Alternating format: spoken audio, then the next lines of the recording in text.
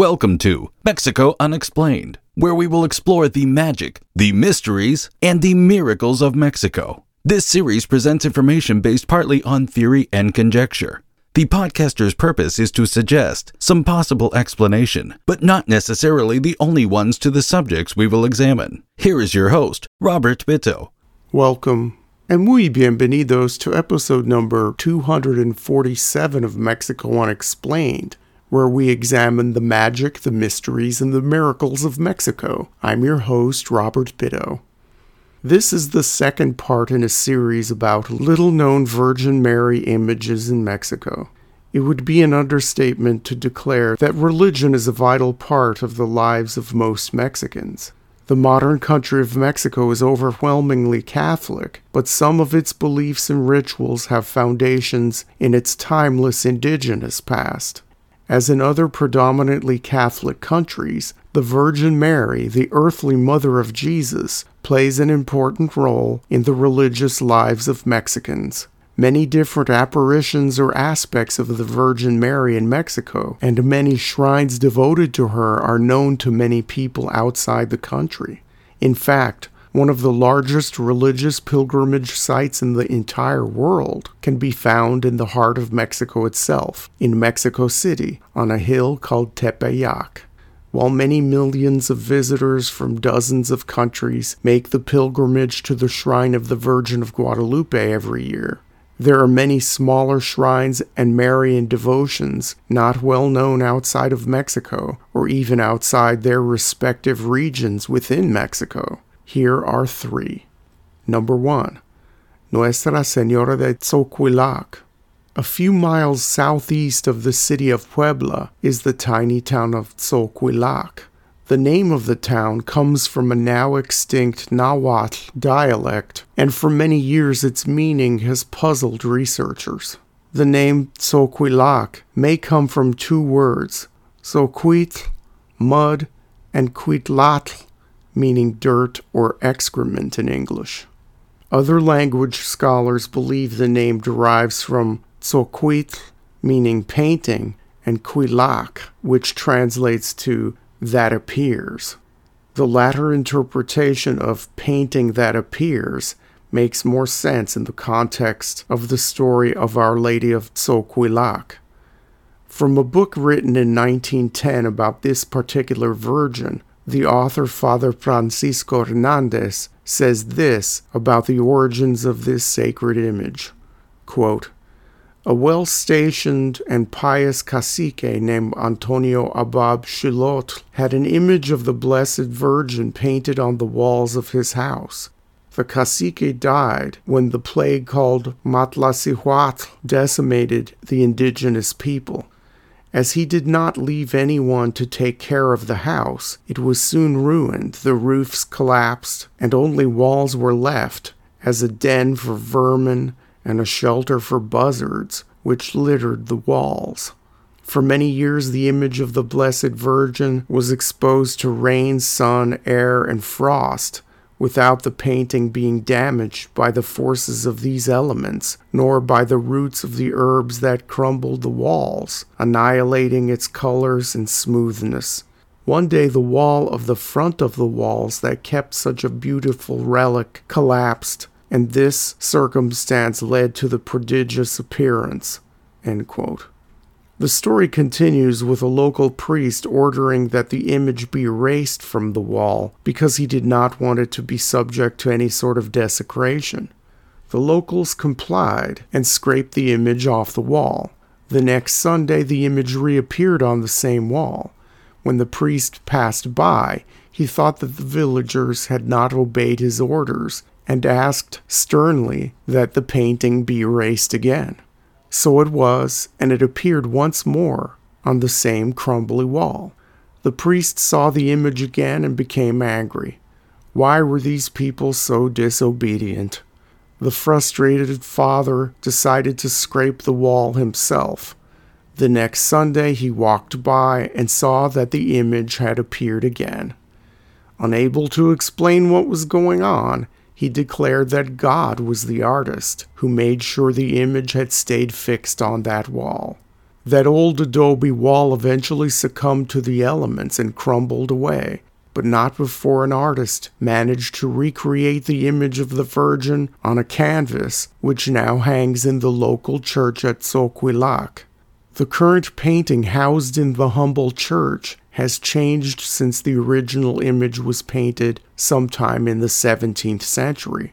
The portrait is of a very European-looking woman, traditionally styled as the Assumption of the Virgin Mary, with the 12 fine stars which look like jewels radiating from her head.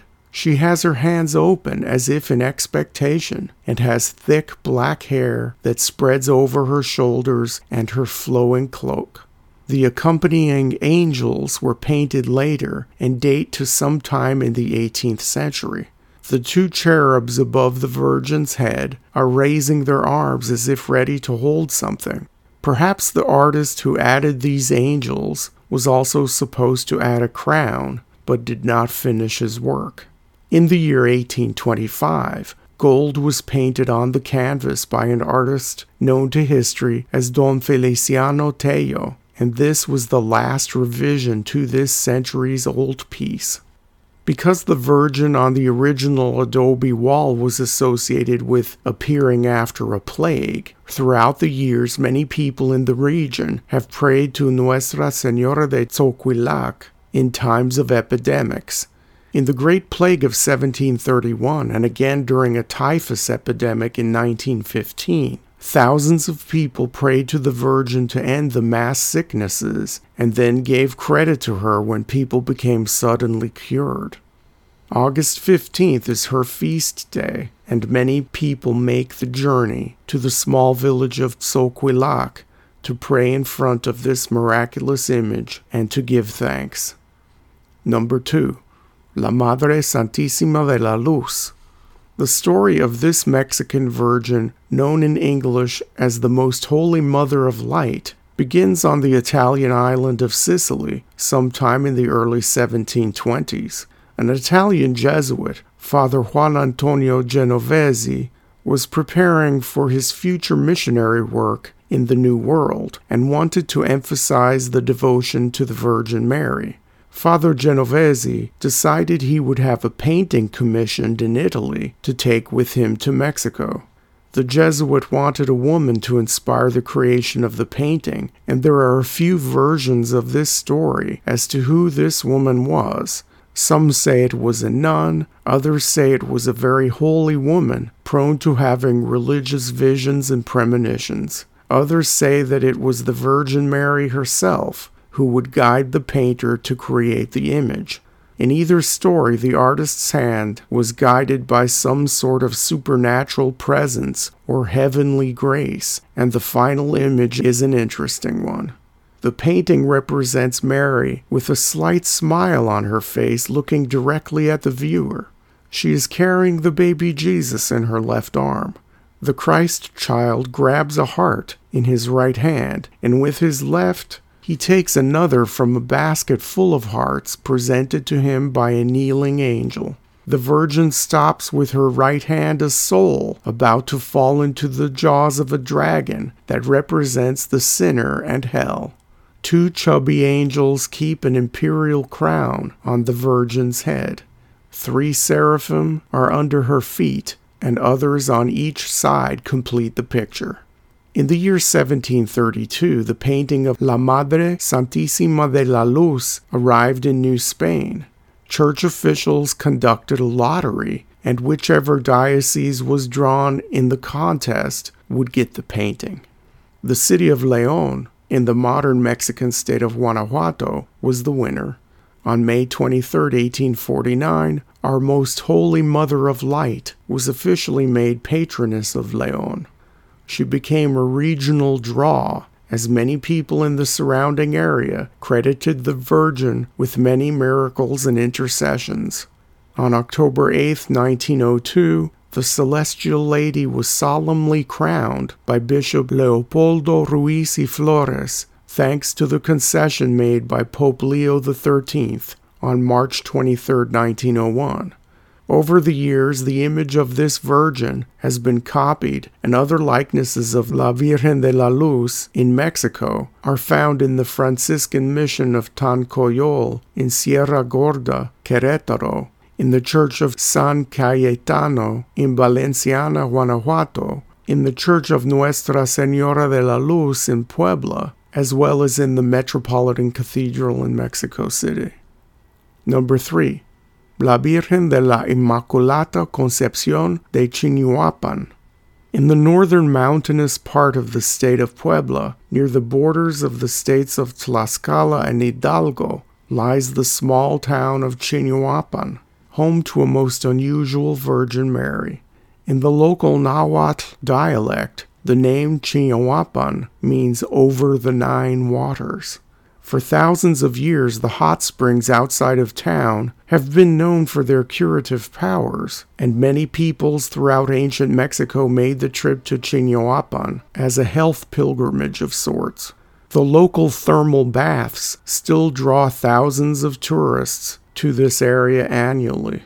In addition to the tourism generated by the hot springs, the town is known for the production of Christmas ornaments.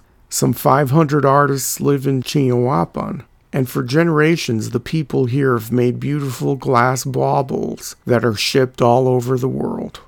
A relatively more modern attraction in this magical town is the gigantic statue of the Virgin of the Immaculate Conception that draws more non-secular visitors than traditional pilgrims.